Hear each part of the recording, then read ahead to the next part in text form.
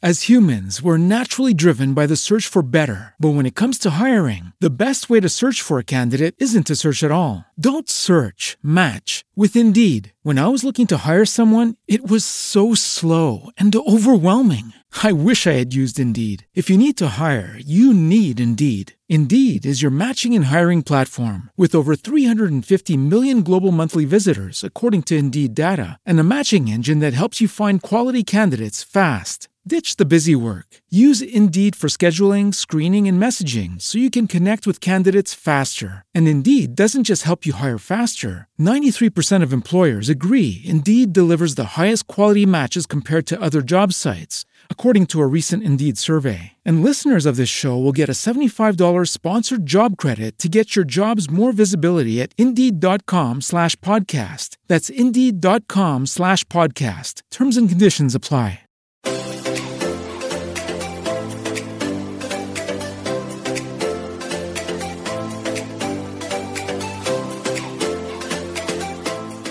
Welcome to Nobody Told Me. I'm Jan Black.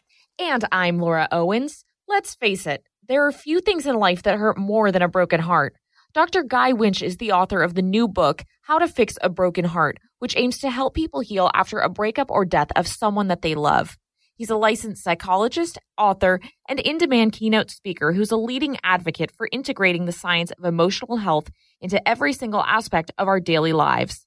His viral TED Talk, which is awesome, everyone should watch it, Why We All Need to Practice Emotional First Aid, has been viewed more than 5 million times and is rated among the top 5 most inspiring talks of all time on TED.com, which is a hell of an achievement. Dr. Winch, welcome to the show. Thank you very much for having me. So how did you become so interested in having a career dedicated to emotional science? So I'm a psychologist, and when I got my degree, the model that they told us that the ideal was in graduate school was the scientist practitioner model, the where you learn to be a clinician, but you become a consumer and a creator of science as well. And turns out that was a lot of lip service because people chose one or the other. They became clinicians and never looked at a journal again, or they became scientists and never looked at a patient again. And I actually remained true to that in some way. I became a clinician, but I was always reading science journals to see updates because there's so many of them. And, I started seeing a lot of research about heartbreak, and I certainly encountered that in my practice. And between those two, that was heartbreak. But in general, I saw a lot of research that was about, things, common experiences we all have. And the research is written for other researchers. It's not really user-friendly for clinicians or certainly for the public. And I would translate little interventions that I could make out there and try them on my patients. And they would be like, oh, that was useful. And so I started doing that more and more. And then I started writing books to kind of bring that to the rest of the world. What was that like to sit across from hundreds, if not thousands of patients over the years with broken hearts? It's rough. I mean, you when you do this work, you work with people, and you work with people who've been through all kinds of loss and grief and trauma and life experiences, and the people who come in, sobbing their eyes out about much more minor things sometimes, but for them they're very significant.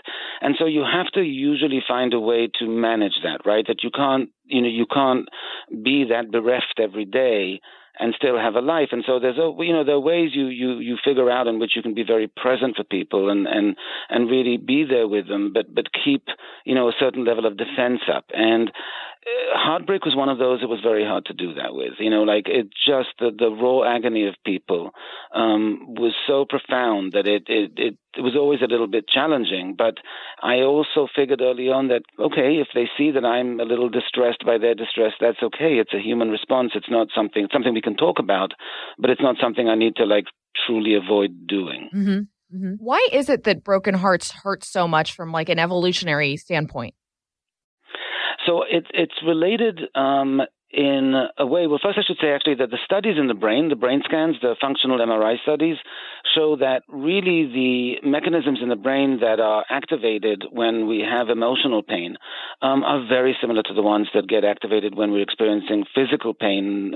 Some people write that, literally the pathways for emotional pain in the brain literally piggyback on pathways for physical pain. So there's a big similarity with heartbreak and that kind of emotional pain. I'm not talking about disappointment or stuff like that. I'm talking about like real hurt feelings and heartbreak. There's a very much a similarity. In one study, people even put subjects through a rejection experience and gave half of them sugar pills and half of them sugar pills, but it was actually Tylenol, and the people who got Tylenol reported less emotional pain from the rejection experience. So in other words, it even works with painkillers. And I'm not suggesting Tylenol is the answer to heartbreak.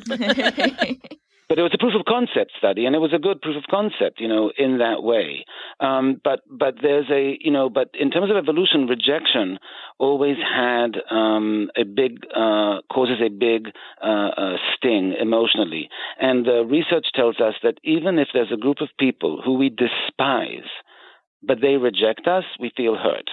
Even if we despise them, we would never hang out with them if our life depended on it. But if they reject us, we're still going to feel hurt. And so part of the curiosity scientists had about that was why? Why would we react that? I mean, if we can't stand the people, because they did these experiments and these rejection experiments, and then they were manufactured, they were fake because they had accomplices, and then they told the subjects, the black subjects, they said the person who rejected you is actually some kind of white supremacist, and they told the Jewish subjects that it was some kind of neo-Nazi group, and and it didn't matter. The people still felt hurt and annoyed by the fact that they did, but they still felt hurt. And the evolutionary reason is that when we were hunter-gatherers in tribes, being ostracized from the tribe was pretty much a death sentence. You couldn't survive by yourself. So we developed this early warning mechanism for a risk of ostracism. That is, when we felt rejected, that was the risk. And the people who experienced that as more painful were more likely to correct their behavior,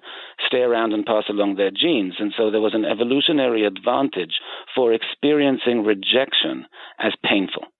And over the generations, that got supersized. And now we're left with that legacy. And there's also the evolutionary legacy of losing children, which gets generalized, which obviously is important to be painful, because then you have, the mothers taking care of their children, in evolutionary terms. But that got also generalized so that now we experience loss in that very painful way, even if it's a friend or a romantic interest. We're honored you're part of our Nobody Told Me family of listeners. And if you're like us, your pet is a member of the family. We've had 15 dogs over the years, most of them rescues. They've each been unique characters with their own likes and dislikes in terms of food. Lately, we've been feeding them Nom Nom, and it's a big hit with each of the 3 dogs we currently have. One of our dogs is young, one is middle-aged, and one is a senior. And they all wag their tails and get excited when we put Nom Nom in their bowls. Nom Nom delivers fresh dog food with every portion personalized to your dog's needs, so you can bring out their best. Every Nom Nom meal features high-quality proteins and vegetables mixed with targeted vitamins and minerals to provide the essential nutrients dogs need at every life stage. Nom Nom's made with real whole food you can see and recognize without any additives or fillers that contribute to bloating or low energy. Our dogs love Nom Nom, and we love seeing how happy it makes them.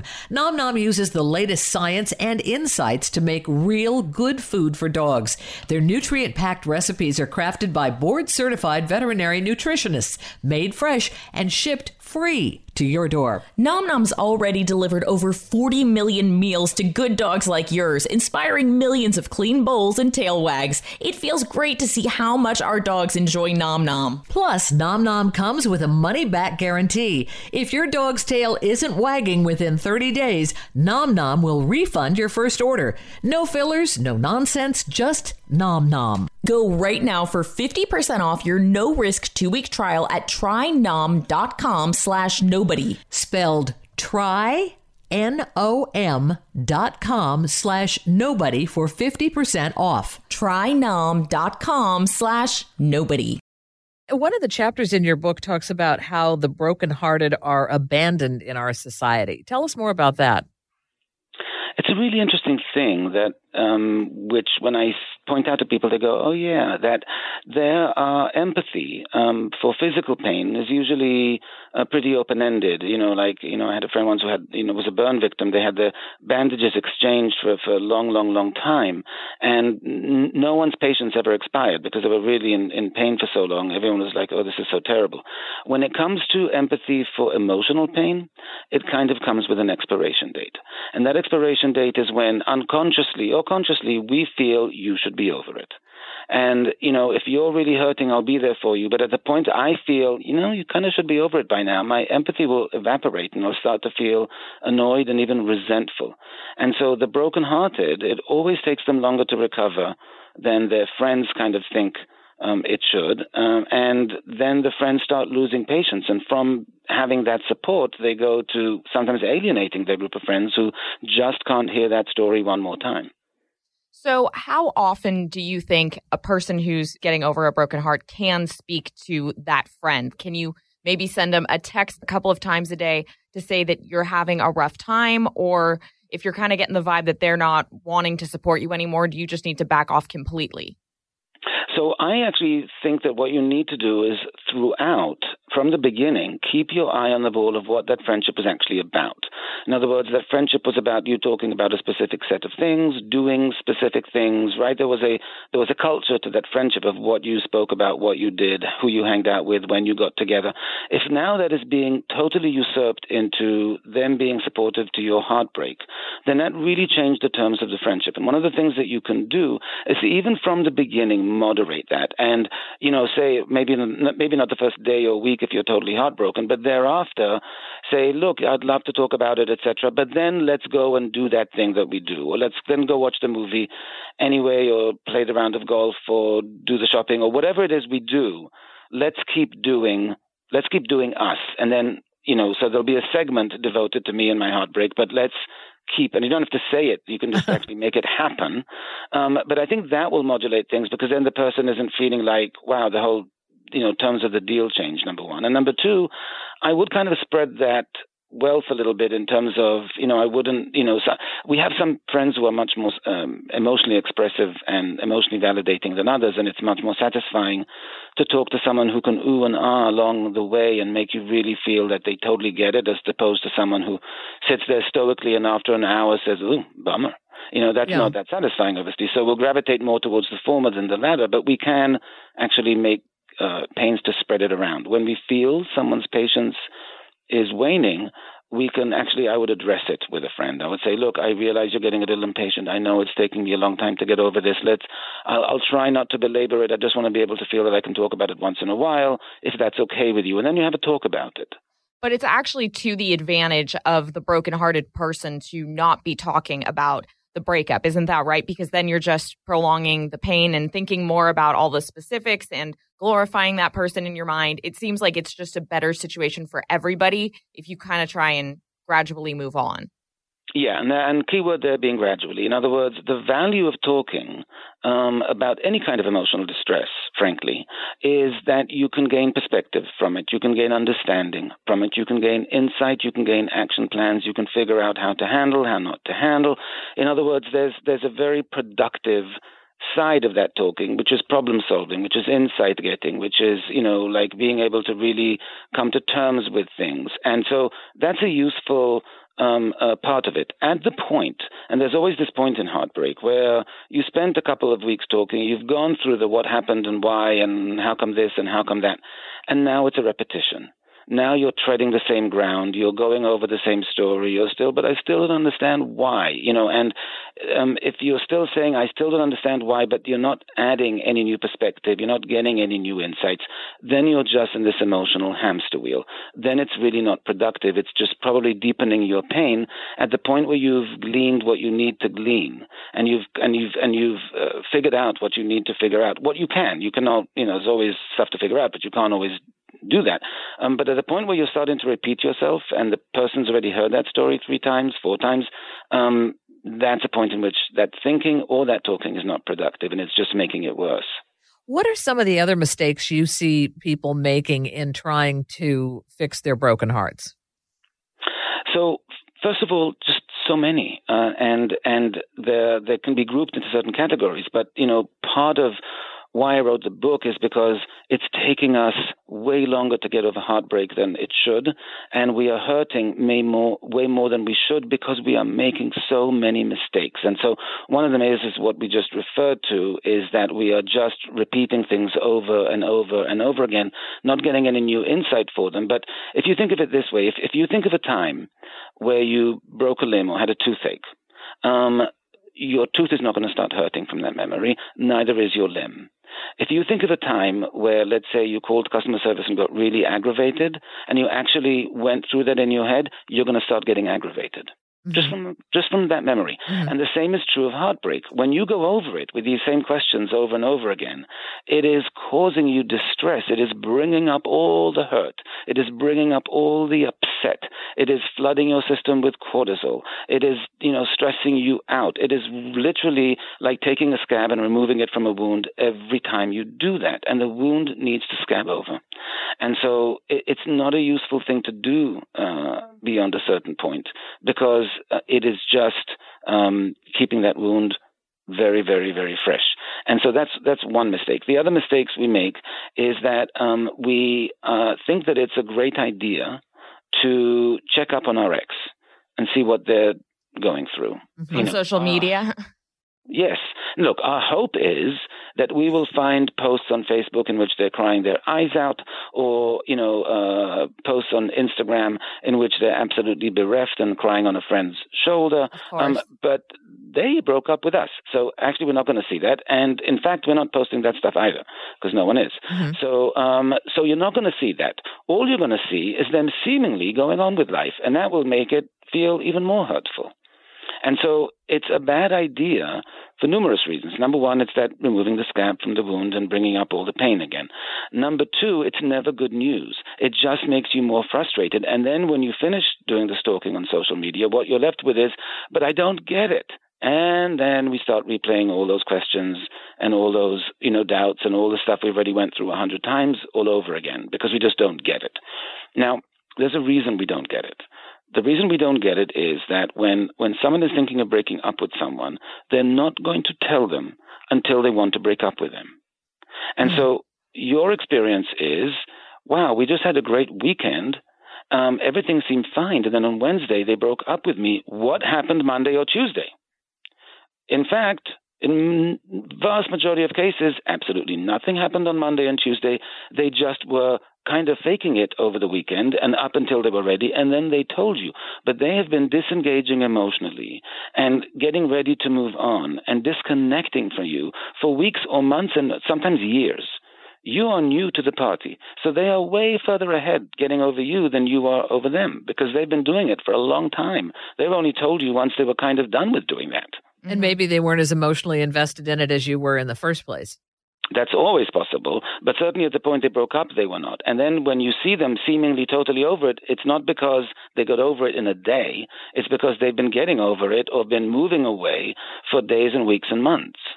We thank you for being a part of our Nobody Told Me family of listeners, and we want to tell you about our sponsor, Daily Harvest, and a special offer they have just for you. Our lives can get hectic at times, so we're grateful for Daily Harvest, which delivers stress-free meals to your doorstep. Let Daily Harvest do more so you can do less. Daily Harvest delivers delicious harvest bowls, soups, flatbreads, snacks, smoothies, lattes, and more, built on organic fruits and vegetables. Daily Harvest works directly with farmers to source the best ingredients and freeze them at peak ripeness to lock in flavor and nutrients. They never use artificial preservatives or ingredients. Daily Harvest is on a mission to make it really easy to eat more fruits and vegetables every day.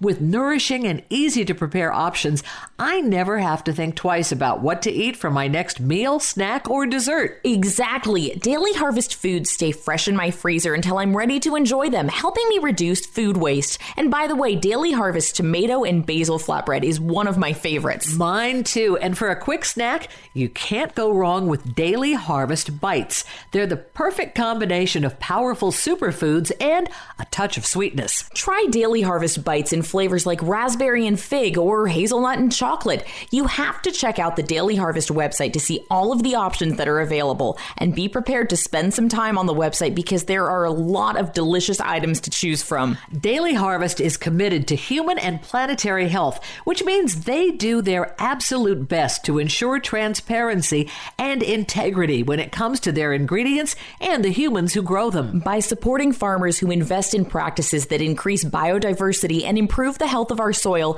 and by delivering food in recyclable and compostable packaging where possible, Daily Harvest does the work. We just eat and enjoy. It's a win-win. So let Daily Harvest do more so you can do less. Go to dailyharvest.com/nobodytoldme to get up to $40 off your first box. That's dailyharvest.com/nobodytoldme to get up to $40 off your first box. dailyharvest.com/nobodytoldme. I had a relationship where my ex-boyfriend and I went on a break that lasted 2 months, and it was a really weird state to be in because I was thinking during the time, like, oh, I don't want to date somebody else because I still really like the guy I'd been seeing. And it just kind of left me in this place where I felt like I really couldn't get over it, but I also couldn't be involved in my old relationship. Is it okay to hold out hope that you might get back with your ex at some point, or is that just completely toxic thinking? Okay, so if for example, there's a mutually agreed upon break, and, there are breaks and there are breaks. Some breaks have very different understandings than others. Some breaks are very much in the context of, we are still monogamous if we were, and this is a break to kind of clear our head and then get back to the work of repairing the relationship. And there are breaks which are like, let's use this as a stepping stone out, or at least one party is saying that. Like, I think I want out, but you know what, let's just take a break and maybe I'll change my mind, which is really just an excuse for, just not breaking up because you want to let the person down easy, except that's not easy for the other person. So, it's very rare that two people agree together, yeah, we should have a break. It's usually one of them saying that and then the other person agreeing to it, probably because they want to preserve the relationship and that's the only option left to them. And then if that's the case, then of course you want to, keep your options open. In that specific situation, if the person is saying, yes, let's revisit in 2 months, maybe there's still hope, and it would be hard to argue that there's entirely not. Certainly it's not looking great, but maybe there is if the person is saying, let's revisit in 2 months. But ordinarily, the only thing that keeps our hopes alive is, number one, we are massively interested in trying to preserve the relationship because we still have feelings for the person, and our heart is broken, and that's the antidote to heartbreak, getting the person back. And number two, because there was some kind of unclarity about the end. And so that, and often there's unclarity because the person, when they're breaking up, doesn't want to be that harsh or that, blunt or that, hurtful. So they soft pedal everything, but that soft pedal can give somebody else hope. Mm-hmm. What, in your experience, typically enables a person to move on from heartbreak? So I say in the book, and in the book, what I try to do is give quite a variety of heartbreak scenarios, from long-term relationships to really even in one case in the book, just a one-off date that ended up in heartbreak, because it can be really varied, in terms of what the manifestation of the heartbreak is and what the terms and the conditions of it are, and to get over it, to repair, to heal properly, you have to start with that last thing we spoke about, and that is a decision to do that, because you have to be able to do things that are very counterintuitive, that very much go against what your gut is telling you. And the only way you can do that is if you really come at it with a decision that you made, that you then impose on yourself. And that decision is, I'm moving on. Mm-hmm. It starts with that. And it's remarkable how many of us don't have that decision and then struggle to move on. And then if you decide, okay, I am moving on, then the first thing you have to do is disconnect and really have no contact. What would you say to a client who has that feeling that maybe they won't find that sort of connection again? They might not, but this connection's done. And you have to be firm about that with yourself. You have to be, look, if somebody broke up with you, they broke up with you. And that means that there's something, and certainly if it caught you by surprise, then there's something there that, that you weren't doing the math correctly. In other words, your perception of that person and of the relationship was somewhat skewed because you didn't see that coming. You thought they were satisfied. You thought things were all right, and they were not. Or it was very clear that things were not all right. One way or the other, there either is clear evidence of how the relationship wasn't great, or you have to figure out clearly it wasn't for the other person. And then when you start going back, you can usually see signs of where there was dissatisfaction voiced by the other person. And so, the idea is that you have to then be very clear that this was not a perfect situation. If it were, we wouldn't be broken up. So I have to amend that idea that I'll never find something so great again. If it was so great, it wouldn't have ended.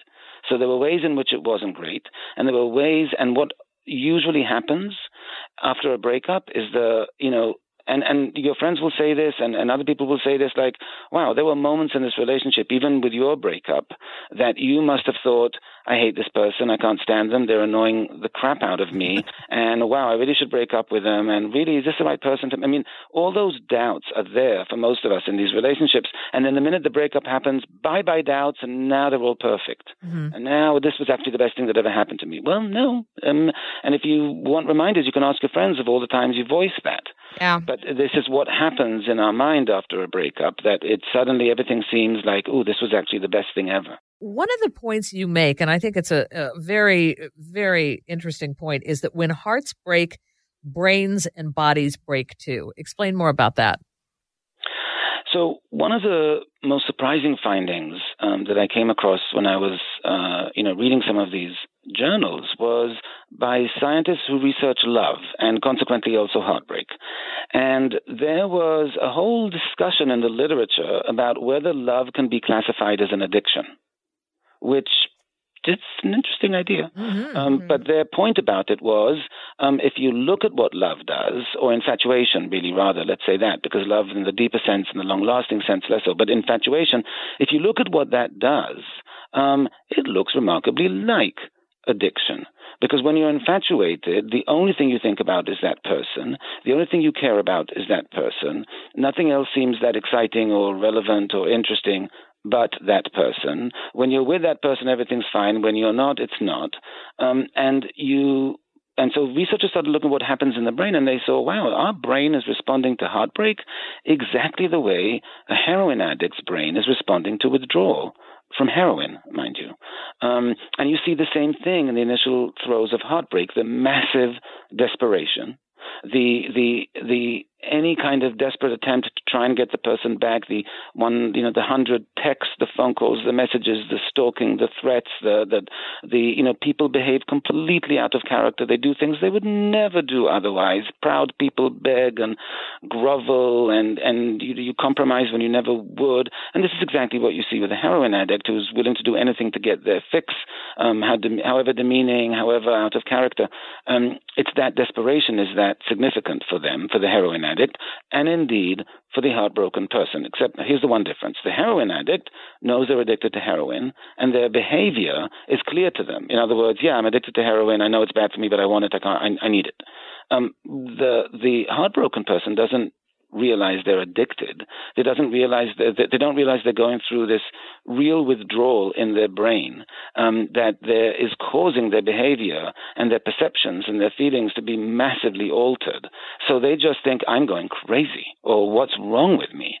So on top of the heartbreak, there's all this distress about what am I doing? What is happening to me?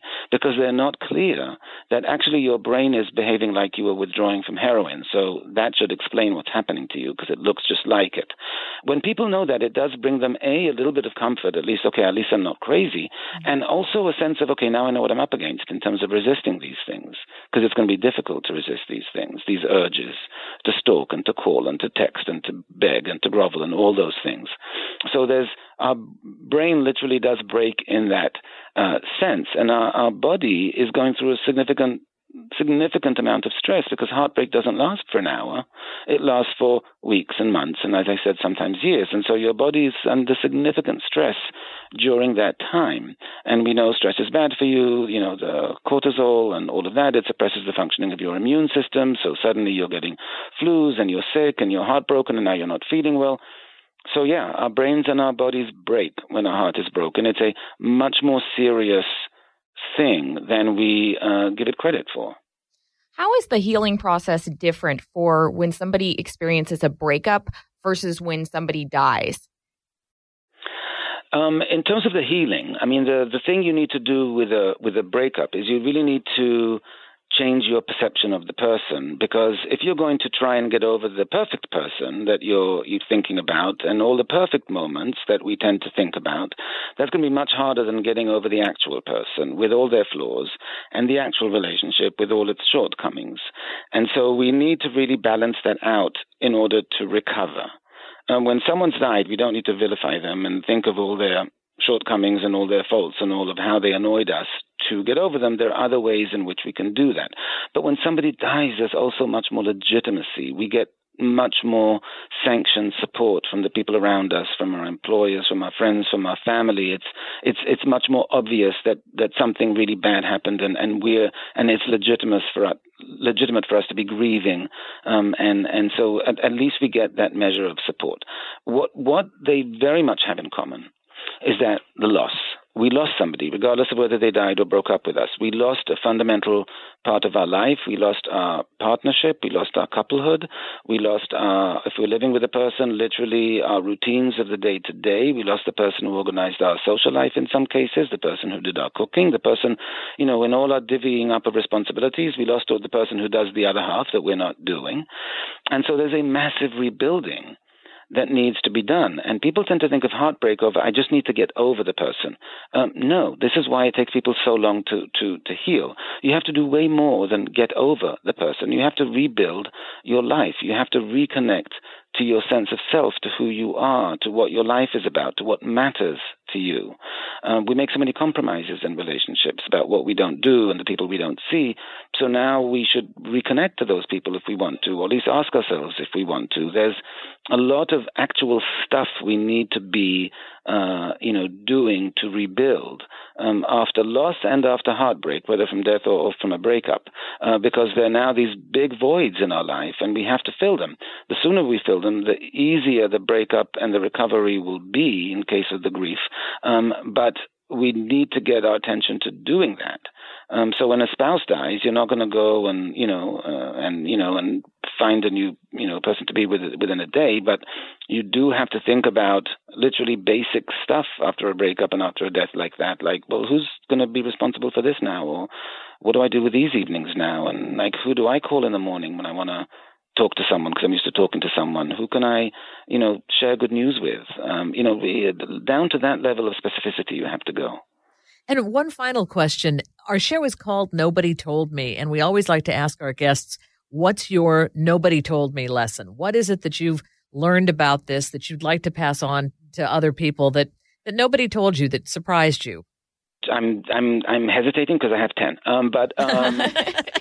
Because nobody told me most of these things about heartbreak. What I knew about heartbreak before I started, reading these things and is that, it just takes time. Time will heal all, and just, be able to talk to someone once in a while. That's it. And heartbreak is so much more complicated than that. And what it does to us, mind, body, and soul, is so much more complicated than that. And we have to be, and this is my work in general with emotional health, emotional health doesn't just happen.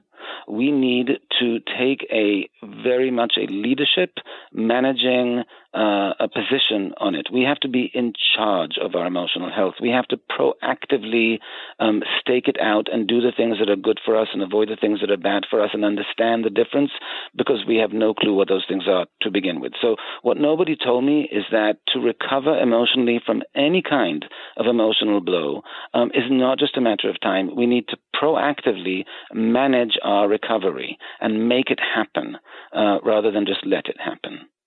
Interesting. That's a very good answer to that. Yeah, Really good answer. Thank you so much for joining us. And how can people find out about you online or on your social media? And how can people get your books? So my book should be available everywhere. It's called How to Fix a Broken Heart.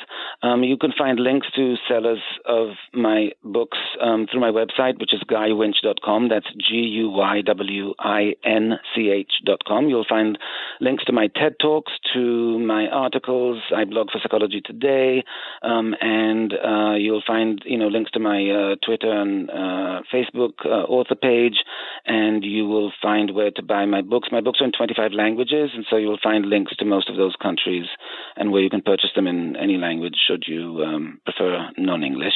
Okay. And that's the best way to get the info. All right. Thank you so much, Dr. Winch. Again, that has been Dr. Guy Winch, author of the new book, How to Fix a Broken Heart. I'm Jan Black. And I'm Laura Owens. And you're listening to Nobody Told Me. Thank you for joining us.